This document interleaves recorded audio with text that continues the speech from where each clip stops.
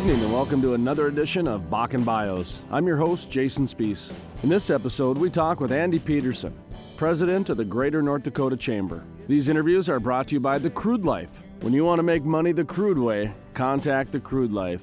If you have a project that needs a crude approach, then contact The Crude Life. Visit their website at www.thecrudelife.com. Now back to our interview with Andy Peterson, president of the Greater North Dakota Chamber of Commerce. Get rid of pain and strife.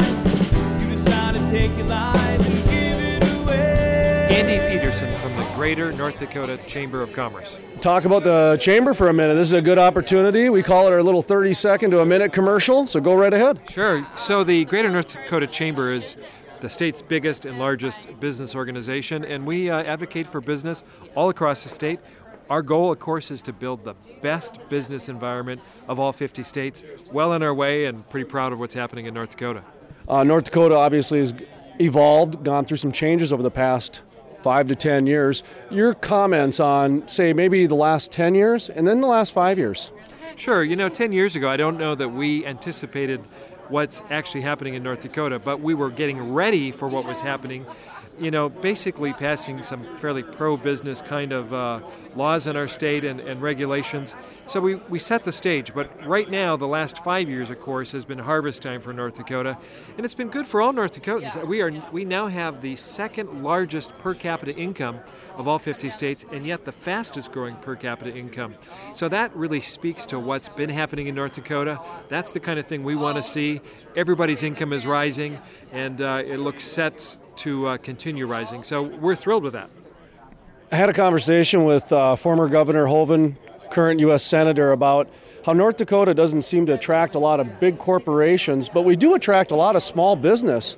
And a small business is kind of the backbone of the economy. You get what I'm kind of saying. Just if you could maybe comment on that corporate small business. Sure. So a large business is considered having 500 employees or more. We're getting a lot more of those. We don't have, of course, the Fortune 1000 companies. We've got one in town, of course. But we'd like to get more of those. And I think as our business climate improves, I think you'll see more of that. And I think people are starting to look at North Dakota.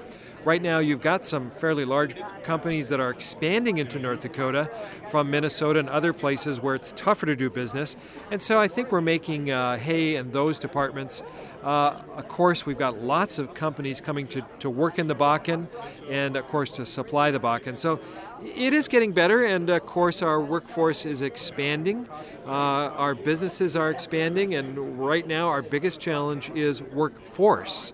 We've got about 26,000 vacant jobs, so making sure that we attract the right kind of people to North Dakota, again, a big challenge for us. But I'm pretty confident we'll be creative and make that happen. Just in Vegas a couple of weeks ago, they have 15,000, 20,000 seniors graduating, and there's no jobs down in Las Vegas for any of them.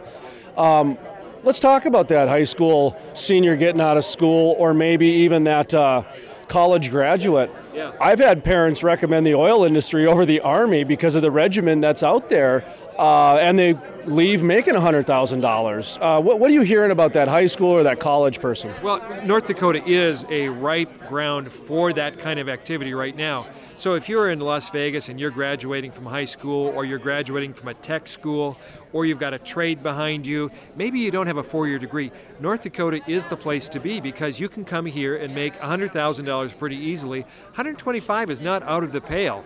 So come here, make sure that you can find some housing, and of course there are creative solutions for that kind of population. And I think it's probably the best place in the entire country for those folks. So North Dakota is the land of opportunity, the land of milk and honey, and we can make it rain for them.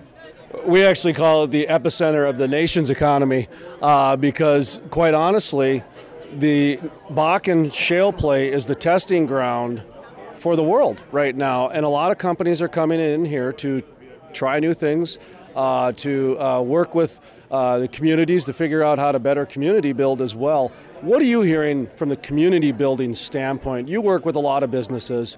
There is a lot of success happening in North Dakota. Without true capitalistic spirit, we need to be handing off that money to the communities. Is that happening here in North Dakota? You know, it is. Last biennium, the state spent $2.7 billion on infrastructure. $2.7 billion. That was an appropriation, not something we borrowed or bonded for. And so that is happening. And if you go out west, you'll see where this is happening. Roads are being built, sewer lines are being built. Yeah, it takes a while. We need to be patient to make sure that it happens.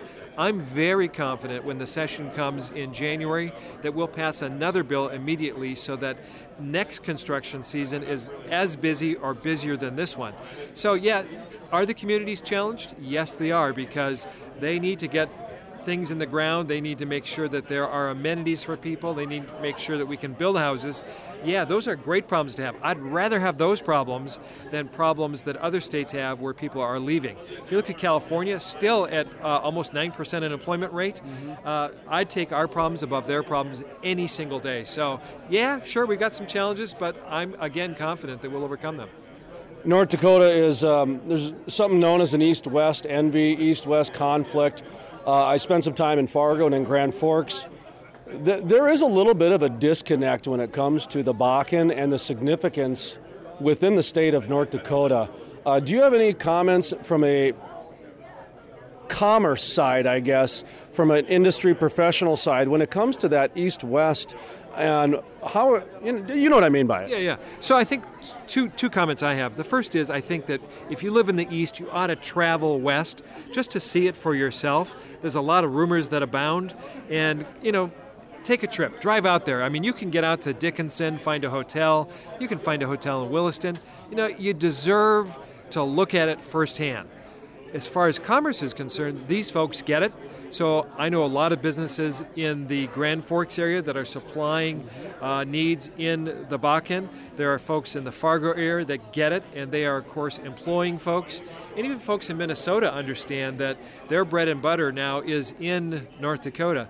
So, businesses get it. I think as far as the rumors that abound out there, I think it really behooves people to travel and to see it firsthand and to understand truly what really is and what really isn't. And a final question for you, just some observations that you might have personally. How long have you lived in North Dakota? Jason, I have lived in North Dakota for 4 years. I came from Minnesota, so I have a really unique perspective on the business climate in a state that loves regulation and tax, in a state that goes, okay, regulation is to help companies succeed. And so our state, of course, is doing that. My perception of what's happening in North Dakota, it is really what our nation ought to be doing. We ought to talk about common sense regulations. We ought to talk about making businesses succeed. And when businesses succeed, we, of course, know that everybody's income grows. So that's my perception of North Dakota. I think it's a great place to be. And I think a lot of folks are envious of what's happening in North Dakota. You look at our state. In 2012, our economy expanded by 12.4%. That's really world leading when you talk about economies. It, of course, leads every single state out there. Really, that's what we ought to attain to in our nation, is that kind of thing. All right, I lied. One last question. I didn't realize you were from Minnesota. A year ago, when I was going around doing a lot of these interviews, I made the comment that Minneapolis was the real winner in the beginning of the Bakken boom, because of the distribution chains and the infrastructure that was already set up through 3M or, say, through some of the other major manufacturing companies within Minneapolis and Minnesota. What do you make of my comment? Well, I think you're right on the face of it. I think these companies look towards economic opportunities, and so they look to the Bakken and go, we can make some money there. I think where Minnesota has to be really careful is to make sure that they don't tax those people out or overregulate them to the point where they simply move to North Dakota and have their operations here. Now, we'd be a winner if they did that, of course, but we need Minneapolis and we need Minnesota to be successful as well. So that's my perspective on that. But again, Minnesota's got to be careful, and they have moved so far to one side of the political spectrum that it will bite them in the long run. Thank you very much. Appreciate it. Jason, thanks so much. Good to be here. And that was Andy Peterson, president of the Greater North Dakota Chamber of Commerce. To listen to the full-length interview or other Bakken bio interviews, visit our website at buildingthebakken.com. I'd like to remind you that interview was brought to you by The Crude Life, When you want to make money the crude way, contact The Crude Life. If you have a project that needs a crude approach, then contact The Crude Life. Visit their website today at www.thecrudelife.com. That concludes this edition of Bakken Bios. I'm your host, Jason Spees. Thank you for listening.